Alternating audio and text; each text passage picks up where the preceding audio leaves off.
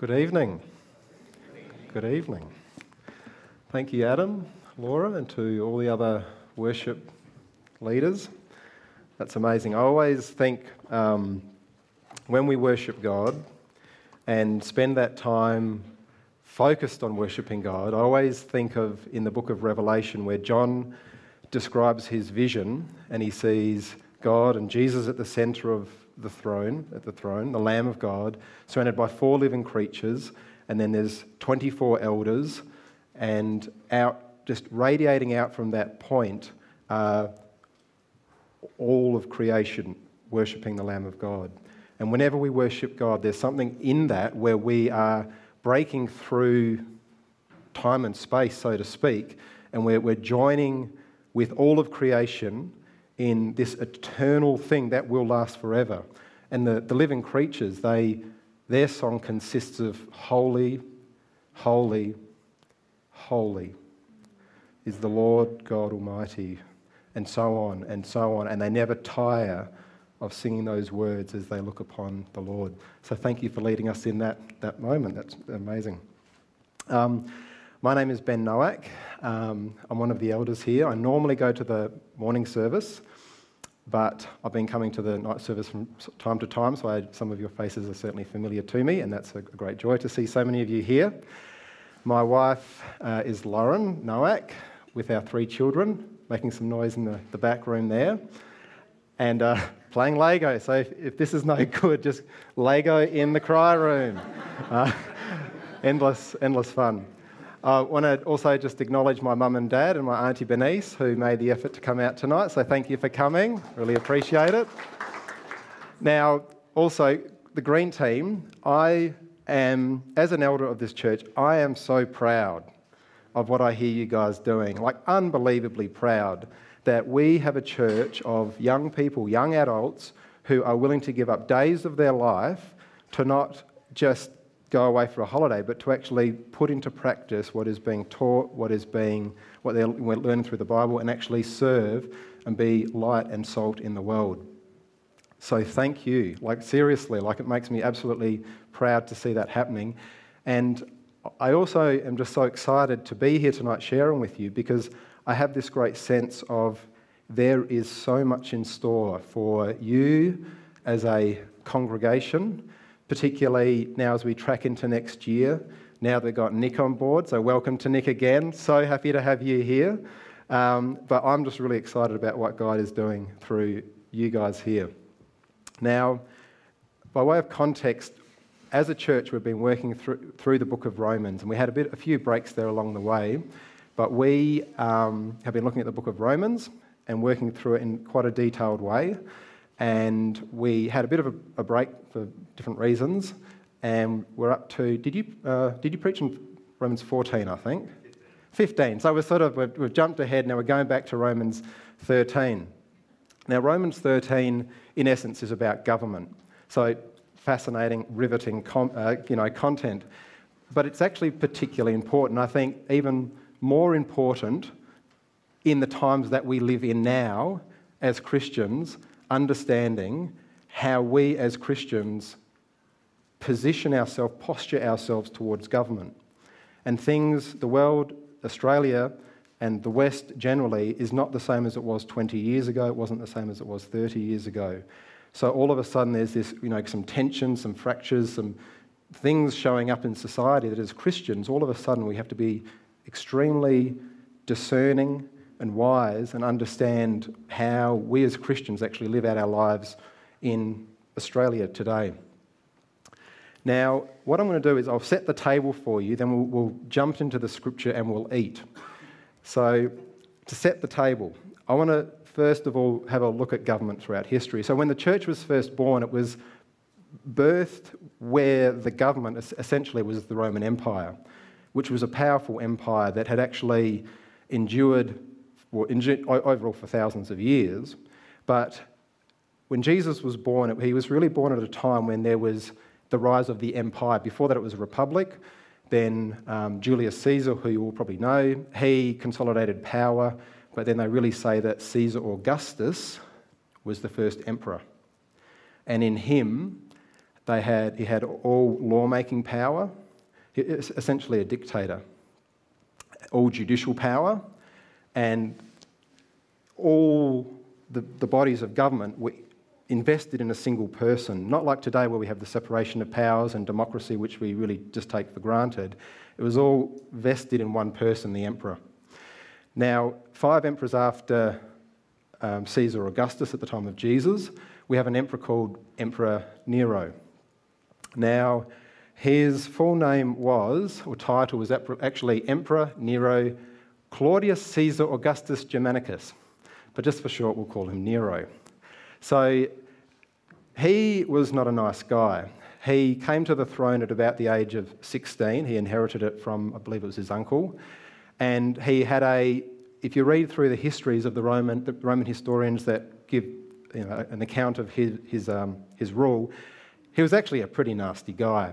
They say that there wasn't a single member of his family that escaped his personal cruelty. And in fact, he wiped them all off to the point where the idea with a, dynasty is that you actually leave, you keep someone to actually pass on the kingdom to. He killed everyone.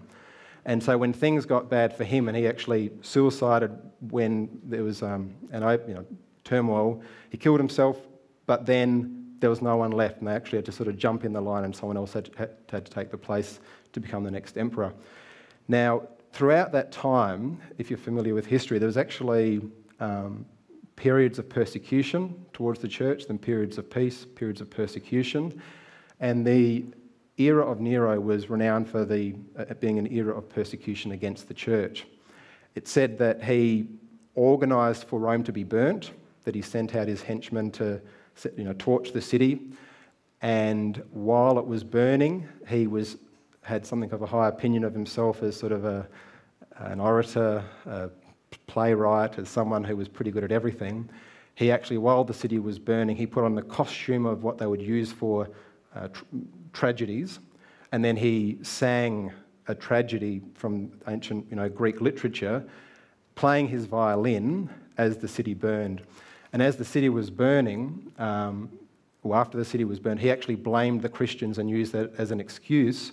He said the Christians burnt the city, and therefore he used it as an excuse for further persecution.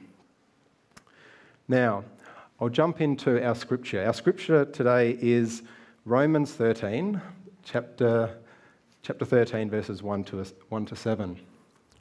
So listen carefully. This sort of sets up the basis for everything else we're going to be talking about. And what I want you to think about is this what you see being portrayed typically in the world today in terms of our attitude towards government? Because I think sometimes in Australia, and maybe it's a human nature thing, we can be particularly, tall poppy syndrome. Politicians generally don't have a good reputation, and it's easy to kick people who are sort of rising up. So I'll read the scripture. Let everyone be subject to the governing authorities, for there is no authority except that which God has established. The authorities that exist have been established by God.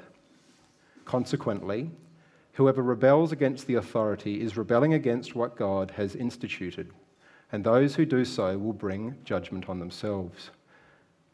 For rulers hold no terror for those who do right, but for those who do wrong. Do you want to be free from fear of the one in authority? Then do what is right, and you will be commended. For the one in authority is God's servant for your good. But if you do wrong, be afraid. For rulers do not bear the sword for no reason. They are God's servants, agents of wrath, to bring punishment on the wrongdoer. Therefore, it is necessary to submit to the authorities, not only because of possible punishment, but also as a matter of conscience. This is also why you pay taxes, for the authorities are God's servants who give their full time to governing. Give to everyone what you owe them. If you owe taxes, pay taxes. If revenue, then revenue. If respect, then respect. If honour, then honour. As we fast forward through history, We jump into the 20th century, and so you think, well, were the excesses and the madness at times of the Roman Empire, was that sort of unique to just a barbaric time in history 2,000 years ago? And have since the Enlightenment, have we all of a sudden as a society become wise, and are those excesses beyond us? I would say not. So if we look at the end of World War II, after World War II, Germany was in an extremely depressed state. The economy was running very poorly. And then in that environment, there arose a very extremely charismatic leader. When he spoke, he was just mesmerising to the people that would listen to him. They loved him. And he rose on a platform essentially of nation building, advancing them in the German nation around nationalistic principles after the shame and the defeat of World War I. Now, in that environment, he was Adolf Hitler. He seized power, and in that environment, he was able to use the church for his own purpose. And if you actually read through the history, it's really very disturbing. At that time, about 97% of people in Germany would say they were Christian. Probably about 1/3 would have been Catholic, 2/3 Protestant. Now compare that to Australia today, where you might say about 50% in the census today would say they're Christian. But in that environment, like these were sophisticated people. This was the modern era. These were people that had hundreds, even thousands of years of Christian heritage, and yet in that environment, somehow the madness of Nazi Germany was able to arise. Hitler was very clever. He wasn't stupid. And what he actually did was he didn't want to necessarily dismantle the church and the church structure and the church leadership altogether, but what he actually did was he used it. He could see that as a useful tool for creating some unity, and what he did was he actually would put into positions of power within the church structure essentially his puppets and people that he could influence and the people that he could use to forward his agenda. And if you actually look through the photos, there's an image there on the slide which shows this is actually in a church. And you think, what a tragedy. How did that ever happen? But it wasn't without some resistance. And so Dietrich Bonhoeffer was one famous example. He was a Lutheran pastor, and he could see what was going on within the church was wrong. And he actually stood up, he was outspoken, and he actually organised essentially a church in parallel to the organised church which was under Nazi control to be truly free from the control of the government. Dietrich Bonhoeffer, interestingly, he was actually involved in an assassination attempt against Hitler, which failed, and then he was hung by the Nazis, and you can see 1945, so just at the end of World War II. After World War II, if you know your history, the Allied powers won. Nazi Germany was defeated, but in the wake of that, it wasn't all over. So what we had there, what we're left with is essentially communist Russia, which then expanded to become the Soviet Union, and all the satellite nations around there, one by one, collapsed under communist power, which was really a driven ideology that was atheistic at its core, that had very little time for Christianity. And in Romania, this is Pastor Richard Wurmbrand. Now, a similar thing happened under the communists in the fact that they actually used religion, used the church as much as possible for their own purpose. Richard Wurmbrand, you see a photo of him up here on the left as a young man with his wife. When he was 39 years of age, he was riding his bicycle to church one morning because they didn't have cars, and all of a sudden he was pulled aside, a car pulled up, some secret police grabbed him, he was taken into the back of the van, and he was then imprisoned for 14 years. Now, his only crime was preaching the gospel. That's all that he did. And for 3 of those years, he was actually in solitary confinement. They did everything they could to break him. And he wasn't a unique case. Like this was widespread. And he They used torture, they used mind control tricks to try to make people recant on their Christianity. Like they didn't have the human rights that we sort of commonly accept in the West today as a whole. They would try to break them and use different Pavlovian techniques to sort of manipulate their right. He didn't break. But in that time, he said that he didn't have a Bible. He never, for solitary confinement, didn't see daylight, never saw any other person apart from the prison guards. And the prison guards would even wear soft padding on their feet so that the footprints of the footsteps of their approach couldn't be heard. And in that time of solitary confinement, what he did to keep himself sane was he actually, every day, he would write a sermon, and then every night he would deliver it. And if you actually, he's a prolific writer and unbelievably intelligent. You read his writings, unbelievable. And then after the fact, after he was later released, he's actually written these down. So you can actually read the sermons that he wrote in solitary confinement, and it's fascinating. So, what does this mean? Why do I start with Romans 13 and then, so to speak, to lay the table?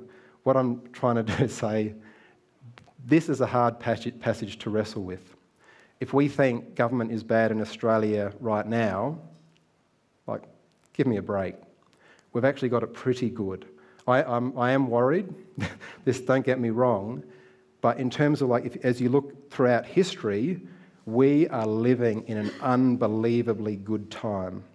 And we should never forget that, but also be wise, understanding the times that we're in.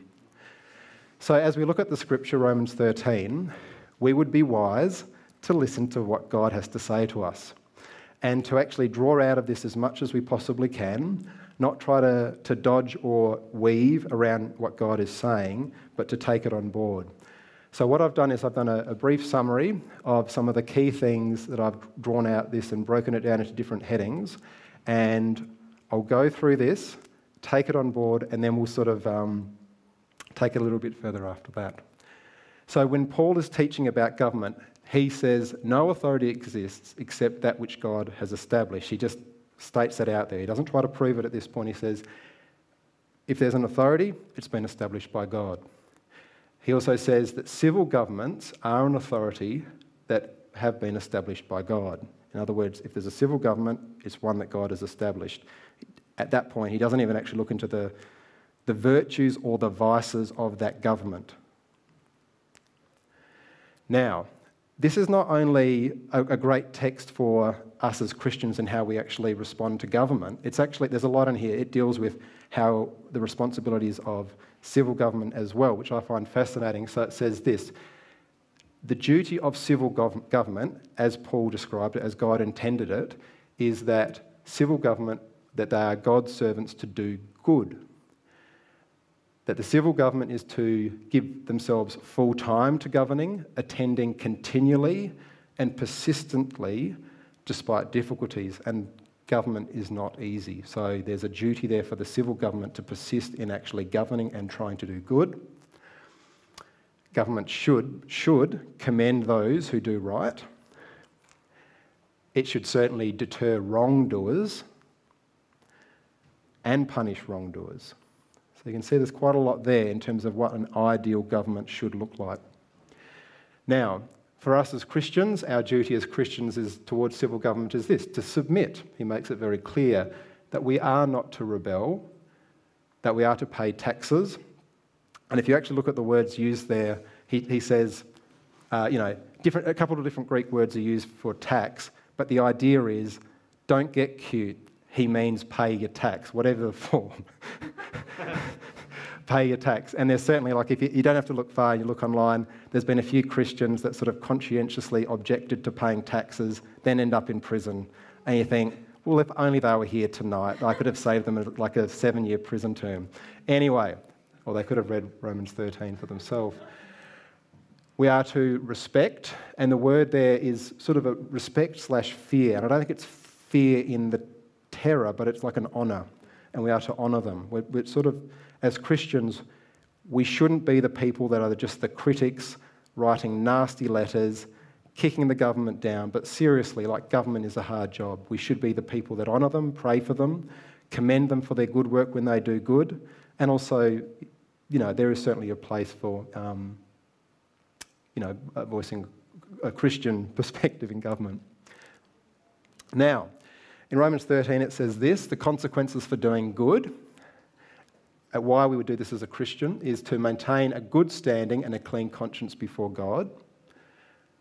We'll avoid punishment. Makes sense to me. You'll maintain a clean conscience. You won't have to fear those in authority, so that when the police pull you over, you won't have to worry about all the drugs in your boot or whatever nasty things you're doing. And you will be commended and praised by the authority for doing good. That's the position that we should all be in.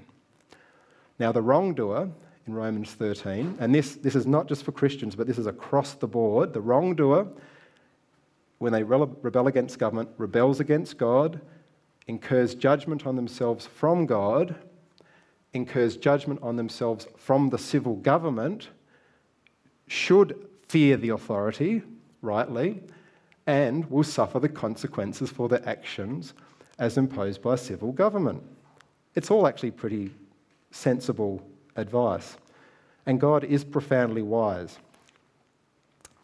So I think it's a great word.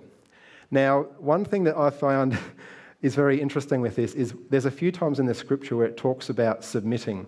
And sometimes I think there's a cultural cringe that I feel as well, particularly in the environment that we live in, where if someone's to say, submit to X, and almost just fill in the sentence with this to that, and it's almost as if, no way, I'm an individual, I will do what I want, and I'm the sovereign individual, and I will submit to no one.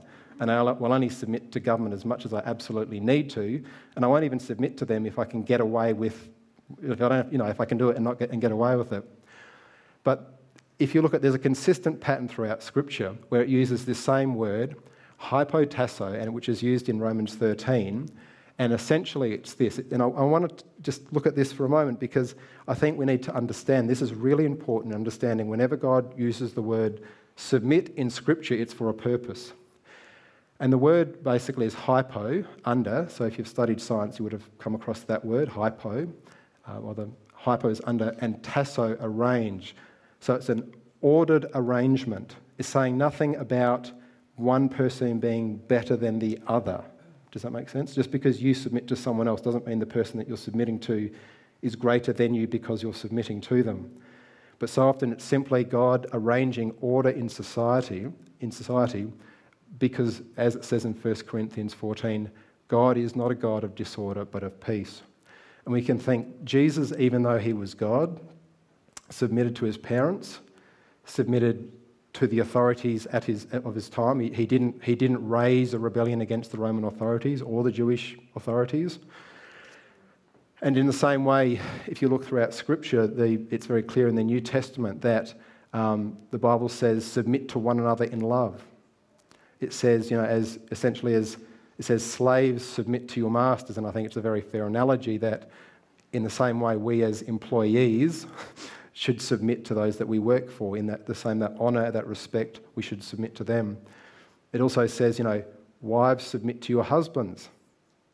Topical in this day and age. But I think properly understood, it's a beautiful thing. Now, I will say this in that context, that, and generally across the board, whenever the Scripture teaches about submission, it's not something to be demanded, but something to be willingly given by the one whom God gives the command. So, for example, in my marriage with Lauren, if I was to say, Lauren, you must submit to me, I think I'd be setting myself up for a pretty poor marriage. My God's word to me as a husband is to love my wife and to serve her as Christ served the church. Does that make sense? So there's an important subtlety there, and sometimes it can be really twisted, and has been twisted and misused and abused and maligned, I think, the Scriptures in the name of Christ, because the spirit, the heart, which is really very clear, is completely missed. But God is a God of order, for God is not a God of disorder, but of peace.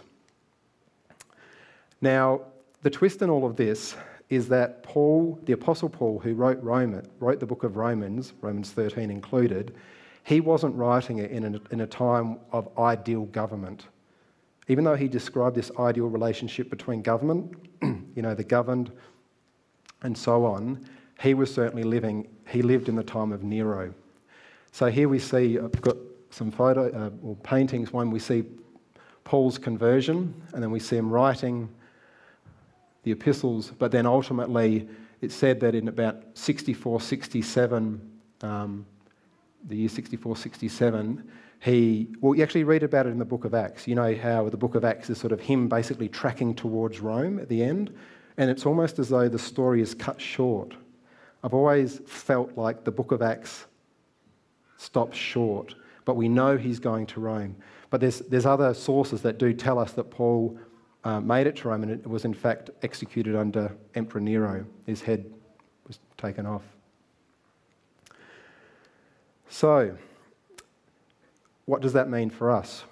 As I was studying and preparing this message, you can read a lot of commentators and theologians who have provided commentary on this Romans 13. And a lot of them have I struggled with sort of taking their advice, their commentary fully on board, because you can see the challenge here. What do you do when you have hellish governments with godly people? And do you submit passively all the way? Do we do nothing? Is our role just to sit back and absolutely do nothing? Because I think it's clear that we are to submit. It's submit that God is a God of order. But Richard Wurmbrand, he spoke specifically about this chapter, but I want to read this quote from him. And I think he was particularly relevant because of what he did experience under bad government, and he still maintained his faith. So Richard said this. Many of the influential... This is speaking about the time in Romania where there's this tension between bad government and people trying to just live out their Christian faith as the Bible says. Many of the influential Christian leaders had not realised the danger of communism. Some had sympathised with it. Others would confine themselves to what they understood to be a pure gospel, not mentioning the communist menace, because this would mean becoming involved in politics. But when communist politicians enter in the sphere of religion, introducing their poison or persecuting the children of God, politics is forced upon us. It cannot and should not be avoided. Who thinks he can separate religion from politics knows neither religion nor politics. And as Christians, we stand with a very interesting legacy. Even though we have this verse about submitting to government, if you actually look back, Jesus was executed by the authorities. Peter was drawn before the authorities and eventually executed in Rome as well, as was Paul. And in fact, tradition would tell us that all the 11 apostles were, paid the price of their life for their faith. So in Acts, we read about the apostles preaching God's word after the day of Pentecost. The power of the Holy Spirit is upon them. People are being converted in mass, and it's stirring up trouble amongst the Jewish leaders. And so in Acts 5, it says this: they brought them, the apostles, in and made them stand before the Sanhedrin, where the high priest interrogated them. We gave you strict orders not to teach in this name, he said. Yet you have filled Jerusalem with your teaching and are determined to make us responsible for this man's blood. But Peter and the other apostles replied, we must obey God rather than men. So how do we reconcile this with Romans 13? In summary, when the government forbids you to do what God has commanded you to do, you obey God and accept the consequences. So to further just expand on that slightly, you accept the consequences. The apostles in that instance, they didn't sort of call for a revolt, but they'd be like, Richard Wurmbrand put it well. He talked about it in the camp when he was imprisoned, and it was almost they were forbidden to preach, but they would preach in small groups among the other prisoners, preach and lead in worship and so on. And the consequence for that would be they'd come, grab the person who was leading it, take them away, they'd incur some pretty harsh punishment, but then they'd be returned, and they'd just continue doing what they were doing before. So they would know that for the disobedience there was a price, they'd pay the price and then keep obeying God. Does that make sense? So in other words, you don't just sort of call for a revolt and a rebellion, but understand that it's like a passive resistance. We will keep doing what God calls us to do. There's a price, we'll accept the price, and we'll keep on doing what God has called us to do. I love this painting on the right, where it's actually called The Gladiator's Wife. And this really struck me because you can see there the jeering crowd, the focus, everyone else going the other way. And there's one woman that is struck with the price, is mortified and horrified by what is going on and is going the other way. And I love the story of Daniel, and I love that image where we see the serenity there in Daniel as an old man having defied the command of the king, and yet even in that circumstance, like I've said, he obeyed God and he paid the price, and in that instance God preserved him. So the call. So what do we do with this? I'm really excited about what God is doing among us at Hills. I can see so much ahead. I think as a church, we're really just at the beginning. And as we move forward as a church, as we talked about earlier, our vision is to see Jesus glorified, hope lives transformed, and hope revealed.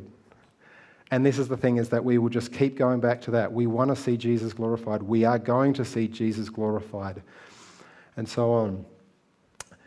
So the call is this, for all of us to be a people who are deeply and authentically discipling after Jesus. I have this sense that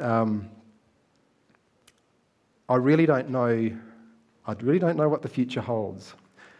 And I've had this thought that if things turn for the worst in Australia, really go pear-shaped for the church or in the West, and we shift somehow to the point where we're persecuted, you want to be ready as a Christian. You want to be strong in your faith. You want to be at a point almost as a church that even as a church, if we were dispersed as a church, that every single one of you would have the maturity in your faith to essentially start your own church wherever you are. Does that make sense?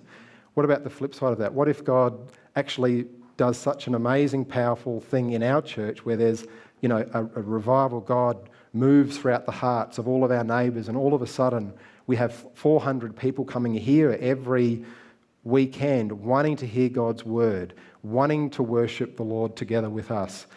What if God does that? In the same thing, you want to be ready. If all these people come into the church all of a sudden that don't know the most basic things about the Bible and come with all sorts of baggage, you want to be ready. You want to be ready. So we are to be a people that are deeply and authentically discipling after Jesus, to be a people who deeply love our nation, our city and our local community, that we're not just here in this building doing our thing and then the world is out there, but that we have a heart for it. And I think of Moses' intercession, there's a power, God, for those that intercede and those that pray and those that seek God for their nation, their community, and the call is there for us. We're to be a people who commit with their time, talent, and treasure to advance the kingdom, that we're not half-hearted about this, that we're fully in, that we are preparing, that we are sowing for God's kingdom. And this was really on my heart as I was preparing this, that you are the leaders of the next generation. And the average age in the night congregation is, younger than the morning service. But before you know it, you'll be in positions of power, authority, responsibility, that it'll surprise you how quickly that comes. And to realise that and to own that and to know that this is a time of preparation, that this is a time to actually sow into your own lives the disciplines that you need to be the leaders that God has called you to be in this time, in this nation, in this community, to not squander the days that you have now. I remember when I first became a Christian, and there's a story behind that. I sort of ran away from God for a season, and then I came back, and then I was doing a 6-month course at TAFE and welding, and I was planning to go on and do the next 6-month course at TAFE, but then there wasn't sufficient numbers in it, and so they postponed that course for 6 months. And every Saturday, my grandma, who was a committed Christian, she would come to our house and help out around the place. And I remember her coming up to me one time at that season, and I was a very young Christian. I'd been way off track and had a lot of baggage and everything else that I really needed to clean up. But she came up to me and she said to me, held my hand, and she said, "God's given you this time to prepare." And she wasn't a charismatic lady in terms of theology, but I think in that moment she was prophesying to me, this is a time of preparation. Don't squander it. And in that time, I prepared. I read the Word. I sowed in prayer. And there's a unique thing about being young without marriage, without children, without full-time commitments with work generally, where you have a lot more time. And I want to encourage us as a church that in this season, you discern the season of your life, that you sow and you set the foundation and the launch pad for the rest of your life, where you've sown the seed, where you've built things up to position yourselves to do everything God is calling you to do in the next season. The worst thing you could do in this season is to sow the seeds of weeds, and how easily that can happen, And so how sad would it be to use this season that God has called you to put good seed in good soil so that you produce a harvest throughout your life.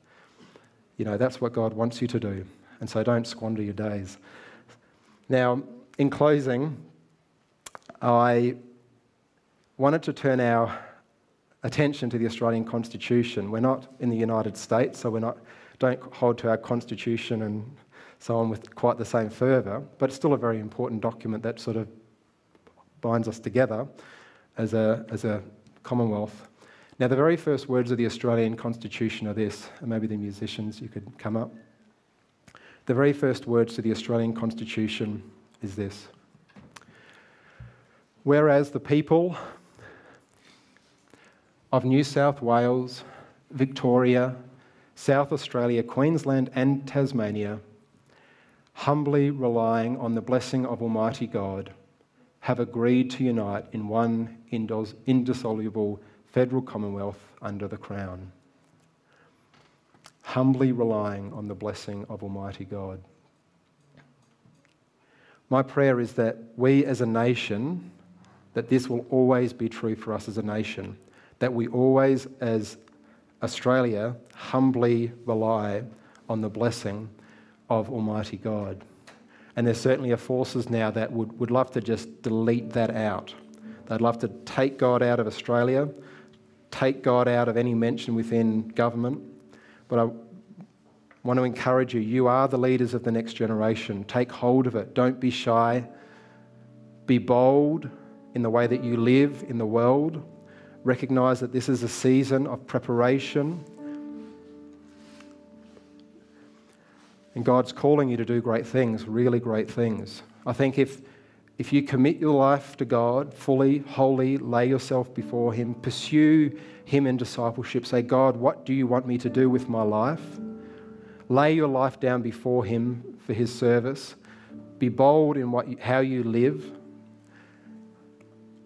if it could be explained to you now what God is calling you to do, you wouldn't believe it. Really wouldn't believe it. It would blow your mind.